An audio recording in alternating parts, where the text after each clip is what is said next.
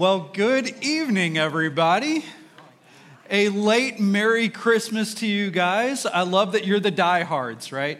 That you come to church 2 days after Christmas and then even after our big Christmas run. And thank you to the band. Thank you to everybody, Michaela, AJ in the back, for actually helping make this service happen because it is a big deal. There are a lot of them who have served throughout the Christmas season, so it is really a blessing. To all of our friends joining us online, take a picture and send us what your Going Deeper setup is. I'm curious how many of you are hanging out in PJs tonight. So take a picture of you in your PJs with your pets, hot cup of coffee or cocoa, whatever your fancy is, but shoot that out there. We'd love to see what you're doing. Now tonight we will be wrapping up our 4-week examination of the Gospel of Matthew. We have taken a bit of a 1,000-foot view over the Gospel of Matthew thus far. We're not kind of deep in the weeds, and we're not just blasting through. We're just hovering over different spots. And I take it as a great honor and a privilege that you have allowed me to be your tour guide these past couple of weeks. This is something that I'm very passionate about. It is a huge blessing, and so in many, many ways, thank you. And I mean that from the bottom of my heart. It is an opportunity that I never in a million years would have guessed that this would be something I could do. Now, starting next week, Reverend Shane will be back. So he is going to be back up in the pulpit. He will be taking you back down on ground level, looking at the scriptures. He's going to be moving into the Gospel of Mark. And the Gospel of Mark is fantastic. It is, in many ways, kind of that original source material that many of the other Gospels are written from.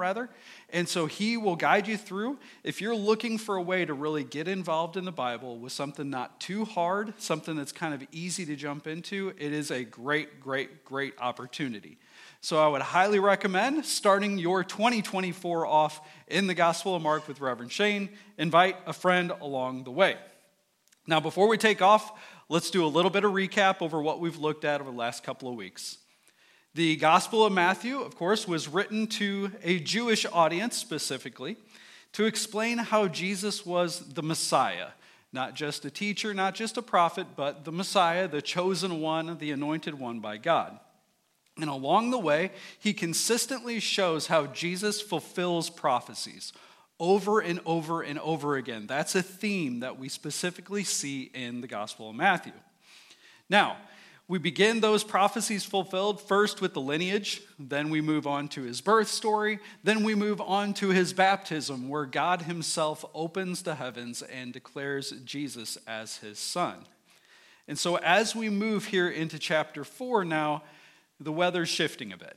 We're moving from all of this joy and celebration and excitement around Christ to now things are starting to get a little bit of turmoil.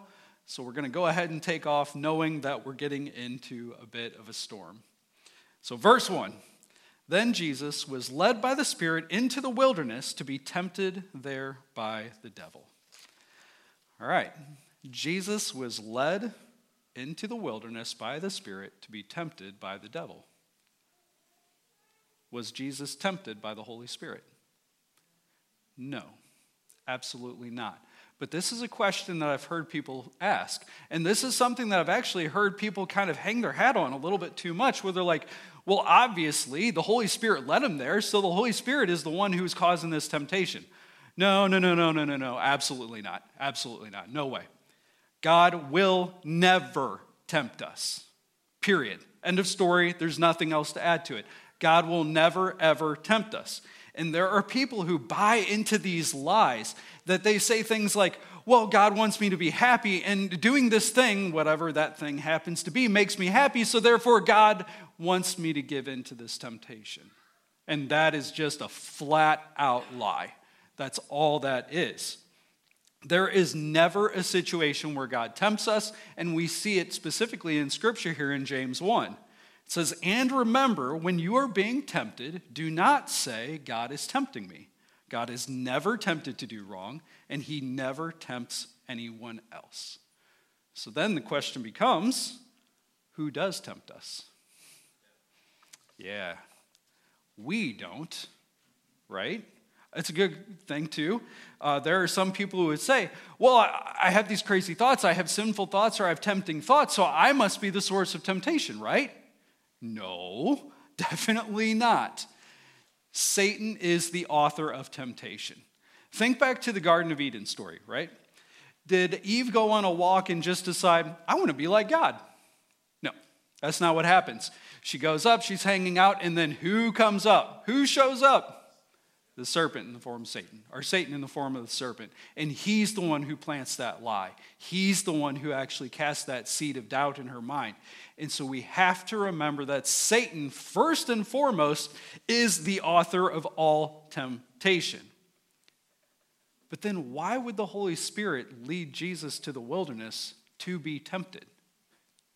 Again, it's a good, simple question that we should ask. And if we don't understand the details of what's happening here, frankly, we can be led astray pretty quickly. The word temptation here isn't maybe what we expect when we read nowadays, or we look at it in a modern American cultural context. The word temptation here is more like a test or a trial. But it doesn't have a negative push around it either. This isn't like a test to prove somebody's going to fail or to prove somebody's wrong. It's actually quite the opposite.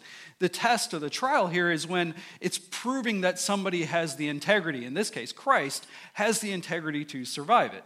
And these tests are something that you all, I'm sure, have faced many times before in your life. And it's sort of a part of our spiritual maturation, right?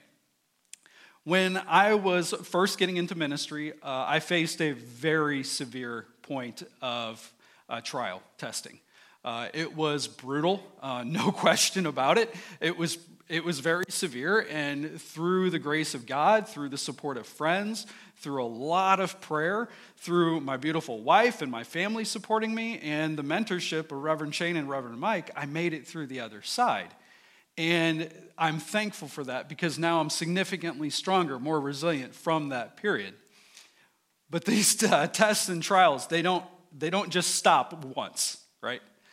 As I've said already, this service is something I'm very passionate about. It's something I love. It's affected me very deeply. And so when I had the opportunity to preach here for these 4 weeks, I was very, very, very excited. And I thank Reverend Shane because this is a blessing in many ways. And I know it's tough for him to give up the pulpit and something that he is so deeply passionate about as well. So anyway, I knew for sure somehow, some way, there was going to be some spiritual warfare that hit. That's just sort of how it goes, and you get used to it over time. Well, spiritual warfare hit me the Monday before week 1 of preaching this series. Yeah, it gets worse. So it was like any other Monday. Monday mornings, I tend to go to coffee with a couple of really close buddies. We hang out. We just kind of catch up over the week. We talk life. We talk faith, all the good stuff, right? So getting up, getting ready, feel totally fine. About 10 minutes later, I'm just not feeling right. Not bad, just not feeling right. So I text him and say, hey, I'm going to be a little bit late. It's just going to take me a little extra time. Well, a little bit after that, the pain kicks in. Like bad pain. Where it's like, this is not good. This is really not good. I went from like this, totally normal, everything's fine, to now being on the ground, rolling, trying to catch my breath because of the pain. So I call or text one of my good friends who is at coffee. I'm like, hey, I need you to take me to the ER. Something's up. So he was only maybe 5-10 minutes away. In the time I texted him, and before he got to my house, I was like, nope, we're calling an ambulance. Just imagine a lot of pain and can barely catch my breath and bad things going on. So in what felt like 9 millennia later, the ambulance finally showed up and gets me to the hospital and all that stuff. And thankfully, during this time, I kind of had an idea what was going on. I was having my very first kidney stone. Right. Yeah, it was awesome. Yeah. So, for those of you who've never had a kidney stone, God bless you. And I hope and pray you never do. Let me describe it here. There's a couple of ways I would describe it. Another staff member here at the church, they described it like having barbed wire pulled through your body. That's pretty accurate. That's number one. The other one is one that is similar just because of my background. It's like taking a stun gun, or think like a shock collar for a dog, max it, then tape it to your body for a couple of hours. That's pretty accurate. Some people have said, a lot of people have said, well, passing kidney stone or whatever is a lot like labor and delivery for women. I would say, at least from a man's perspective, that some of that is definitely true. My wife and I, as some of you know, we have 5 beautiful kids, and I was there for all 5 of their deliveries. And my wife is amazing. She's a saint, and she went completely natural, no pain medication, no Tylenol, no nothing for all of our kids. And so I've had the experiencing of witnessing natural childbirth a couple of times, and being in the ER with kidney stone was similar. I will say it like that. There was the gnashing of teeth. There was the can't open my eyes, shaking, hyperventilating, growling and yelling in pain and all of that kind of stuff. All of it was very similar, except for 2 really important details. There's no breaks with the kidney stone. The contractions in labor are very real, and they're very painful, and I'm not downplaying labor and delivery for ladies. It's rough. I've witnessed that. But there's no break with that. The other really important detail is, after all the pain of a kidney stone, you don't get a child. There's no baby that comes out. There's no yay, praise the Lord. It's just okay, we're still in this. So that was Monday. And so they finally got some medicine in me, got me roughly feeling okay, and sent me home. And so Tuesday, I hung out on the couch, did a whole lot of nothing. And then Wednesday came, and I still hadn't passed the stone. And so Wednesday shows up, and it was about, 9:30, 10 o'clock that morning, and I made a decision. I made a decision that I was going to preach because I knew I had to. I knew that on some level, this was a test. This was a trial that I had to go through. And it was something that it was important to me. And I thought to myself a lot, if I don't preach, when is this ever going to stop? When is Satan ever going to get off my back and let me do what God has called me to do? And so we need to remember that as difficult and sometimes extremely painful as these trials are, that they forge us, that they help us to become more resilient to spiritual warfare, that they can actually be there to improve and grow us and to understand how truly we can rely on the Lord. That was something that I just kept hammering myself over and over with, and all of this mess was going, the Lord will provide. The Lord will provide. And that's all I kept telling myself, because I knew that to be true, because I knew he had called me here, and on some level he was going to provide. Didn't know what that looked like. And so that Wednesday night, I got up here, and truly, God be praised, I was able to stand up in front of you with a kidney stone ripping its way through my body. I have no idea how it happened, but praise God, because there's no way I could do it under my own power. And so, again, when we think about these trials, these tests, these temptations, we need to remember that we can learn from them. We can grow from them. And that is what we're going to be doing here tonight in our scriptures, specifically with Christ. Jesus is going to face a time of testing, of trial, of temptation. And he's actually going to show us, give us a battle plan for how to overcome these things and how to be resilient towards them. And so as we dive in more into the scriptures tonight, I want you to be thinking about this as you move forward into a new year. What are the areas that you need to have a battle plan for? What are your temptations? What are your struggles? What are the ways that you know you could be taking ground for the Lord? So without any more, let's look at this masterclass, truly masterclass of how Jesus handles temptation. Verses 2 and 3. For 40 days and 40 nights he fasted and became very hungry. During that time the devil came and said to him, "If you're the Son of God, tell these stones to become loaves of bread." After 40 days and 40 nights of fasting. Think about that. Have any of you done a 40-day fast? I have not. I do know people who have, and who have completed a 40-day fast, so yes, it is possible. But after this fast, Jesus would be malnourished. He would be lacking energy. Frankly, he just wouldn't be at his best. And that's exactly the point. That's when Satan's going to show up, right then.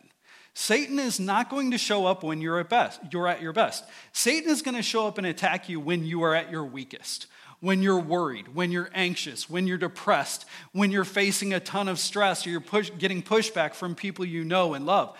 Satan is always going to attack us when he has the best chance of winning a fight.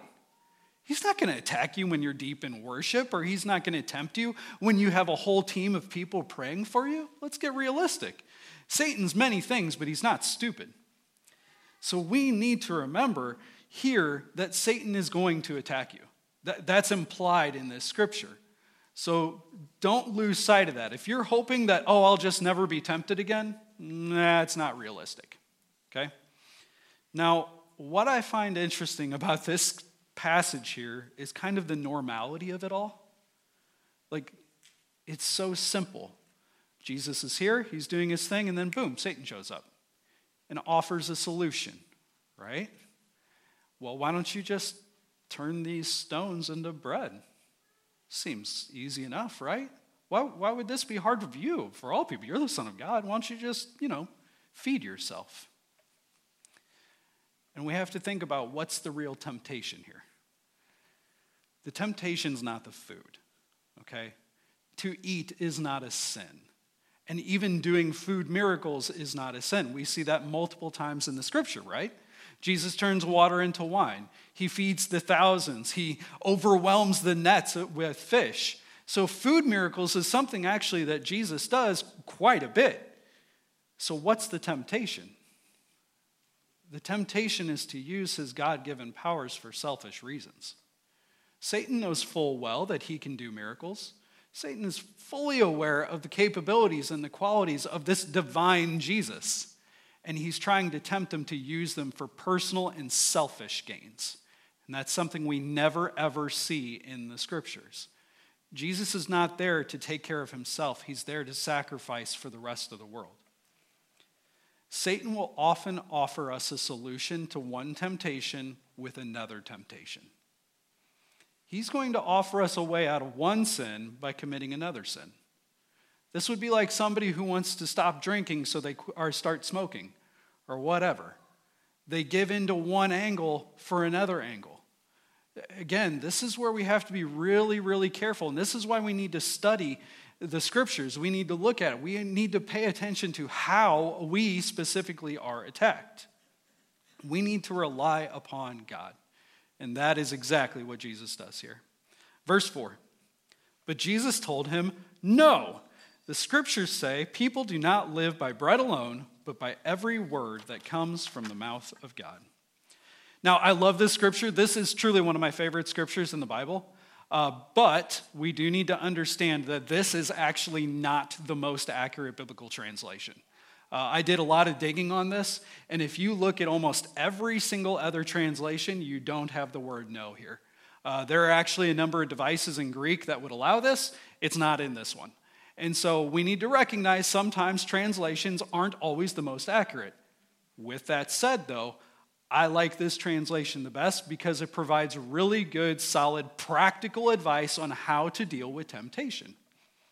Just say no. We need to emphatically say no to the temptations and sins in our life. Many sins would stop if we just said no to the temptation. And that's a very, very good thing to do in our lives.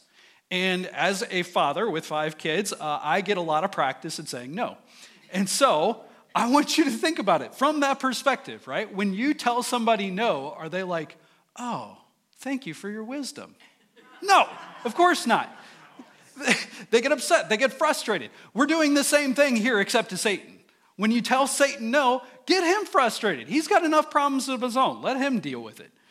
So whatever it is that you are dealing with, get used to saying no to temptation. Take some of that ground back, okay? Now, secondly, and more importantly, and this gets back into accurate biblical translation here, Jesus responds with Scripture. How are you responding to the temptations in your life? Now, Christ here, he looks at Deuteronomy 8:3. The entire verse reads, Yes, he humbled you by letting you go hungry and then feeding you with manna, a food previously unknown to you and your ancestors. He did it to teach you that people do not live by bread alone. Rather, we live by every word that comes from the mouth of the Lord. So notice that Jesus doesn't just pick some random scripture and then throw it right back at Satan. Very important. Whatever your temptations are, you need to respond with a scripture that makes sense and replies in kind. So as an example, let's say as somebody who's had this struggle in the past, let's say you struggle with anger, right? You could respond with something like Proverbs 14:29. People with understanding control their anger. A hot temper shows great foolishness. Respond with a direct scripture to the temptation. Get very detailed. We see this consistently from Christ.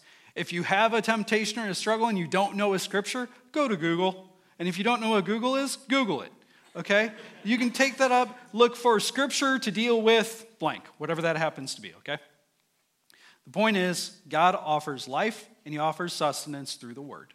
Utilize it. It's that weapon that we have available to us. Verse 5, then the devil took him to the holy city, Jerusalem, to the highest point of the temple and said, if you are the Son of God, jump off. For the scriptures say he will order his angels to protect you, and they will hold you up with their hands so you won't even hurt your foot on a stone. Notice what Satan did here. He quotes scripture. All right, let's put this verse in context. Because Satan is really good at manipulating the truth, right? He's a pro. He's the father of lies. And a good lie always comes with a hint of truth. So let's look at this in context. If you make the Lord your refuge, if you make the Most High your shelter, no evil will conquer you, no plague will come near your home. For he will order his angels to protect you wherever you go. They will hold you up with their hands so you won't even hurt your foot on a stone. You will trample upon lions and cobras. You will crush fierce lions and serpents under your feet. That's Psalm 91. You will crush fierce lions and serpents under your feet. Now let me ask you a serious question. Who knows Scripture better? Us or Satan? Yeah. We have to dig into the Word because it's so easy to see something, to take something out of context, to not look at the details of the word, and then now all of a sudden we're taking something that's holy and perfect by the Lord, and we're using it in a way that actually dishonors him. We've got to be very, very, very, very, very careful, folks. And we have to make sure that what we're hearing, what we're seeing, what we're reading on social media accurately represents the Bible. And then in our personal lives, we can use those to better resist temptation. Verse 7, Jesus responded, the scriptures also say you must not test the Lord your God. So again, Jesus responds to the temptation directly with scripture. But again, what exactly is the temptation here? The temptation is, again, for Jesus to use his given power, his identity as God's son and as cherished, to test whether God will protect him. He's essentially putting the Lord to the test, is what he's saying. And that is not what we should do, especially as his kids, right? Do not put God to the test. We are the creation, not the creator. And let's always keep ourselves in line of where that needs to be. Miracles, though. Sometimes we want God to perform a miracle, right? Sometimes we pray for, we ask for miracles. And we need to be very prayerful, very discerning of if what we're asking for honors the Lord. So we don't want to put the Lord to the test. We don't want to ask God for something that goes against his will. And even with best intentions, sometimes these can go awry. We just need to make sure that we're doing the right stuff. We're putting our heart in the right place when we're thinking about these miracle prayers. Pray for miracles. I mean that. Pray big. Pray for big, gigantic miracles in your life and the life of others, but also make sure that it's in right alignment with God. Because Satan, he wants to test our boundaries. He wants us to try and test God because he knows if he pushes us just a little bit too far, we might go over the edge. And if we go over the edge, then he has a chance to get us. Moving on. Verses 8 and 9. Next, the devil took him to the peak of a very high mountain and showed him all the kingdoms of the world and their glory. I will give it all to you, he said, if you will kneel down and worship me. And now we cut to the chase. There's always an angle with Satan. Satan doesn't just want to hurt you. Satan wants to destroy you. He wants to take everything good from you. And he's going to continually tempt with these tiny little pieces until he can finally sink his teeth on you and kill you. And we're starting to finally see this now.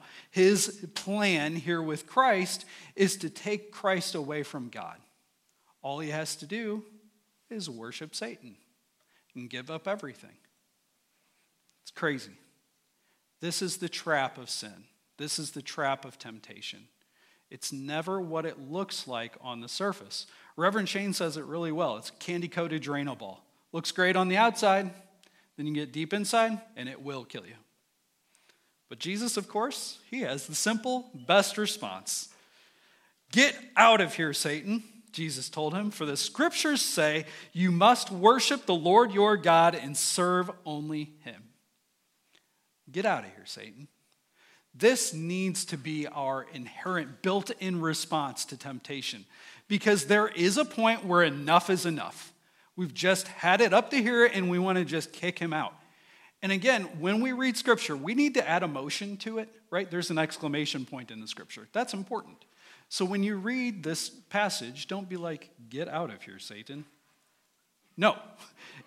This is not the blonde hair, blue eye, frail Jesus who's just kind of hanging there. That's not the Jesus we're talking about here. We're talking to like Revelation Jesus coming back and kind of wiping sin out. This is a lot more like, get out of here, Satan. Like with some emotion, with frustration, with anger, righteous anger, because Satan's trying to ruin his life.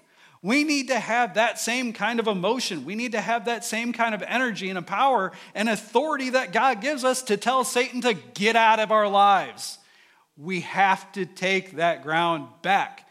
Too many folks, myself included, for a long time would just be kind of haphazard about kicking Satan out the door.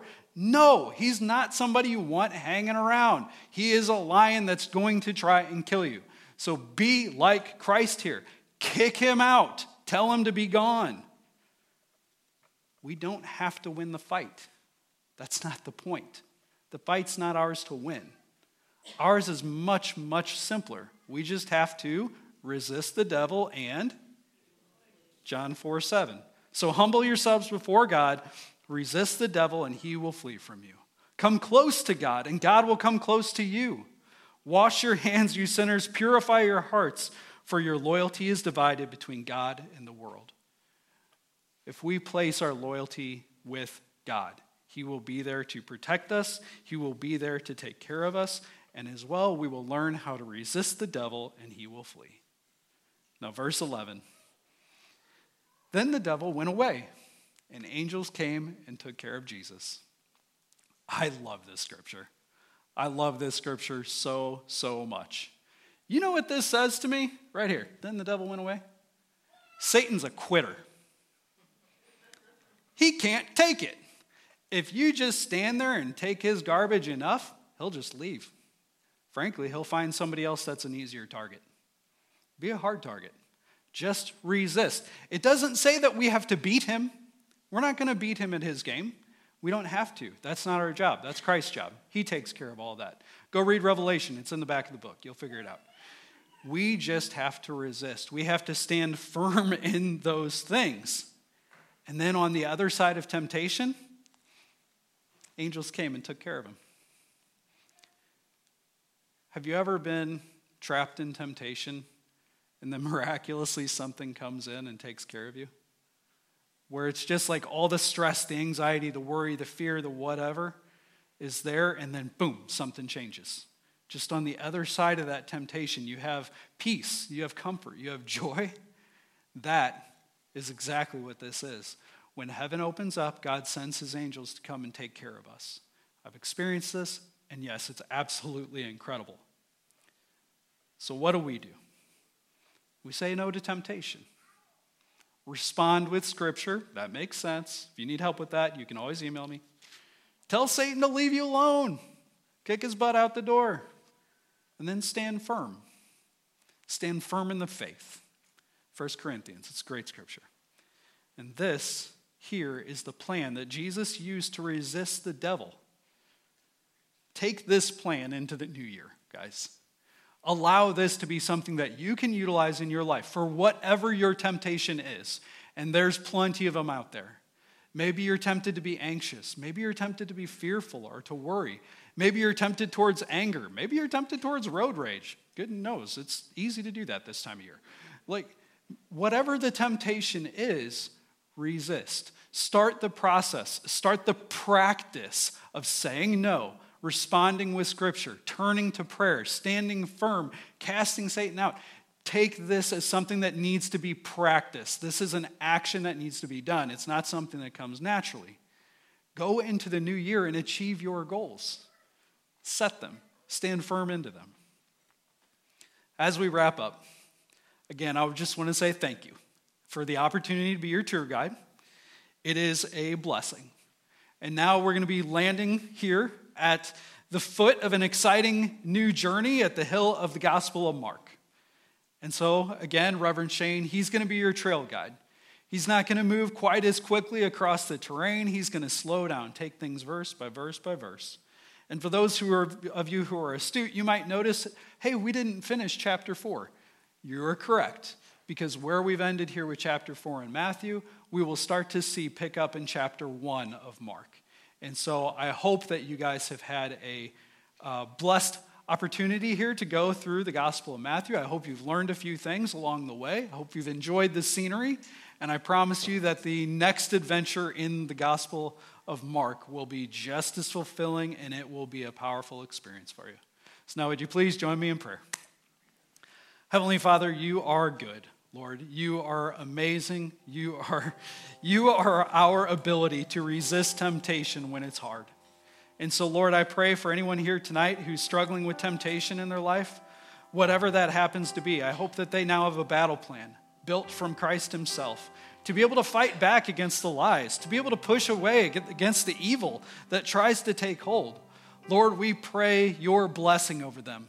Pray that you would freshen their armor, that you would give them strength to go into this new year with fire in their heart, with a passion, with the power of the Holy Spirit among them to be able to do a mighty thing and to do it in the strong name of Jesus Christ.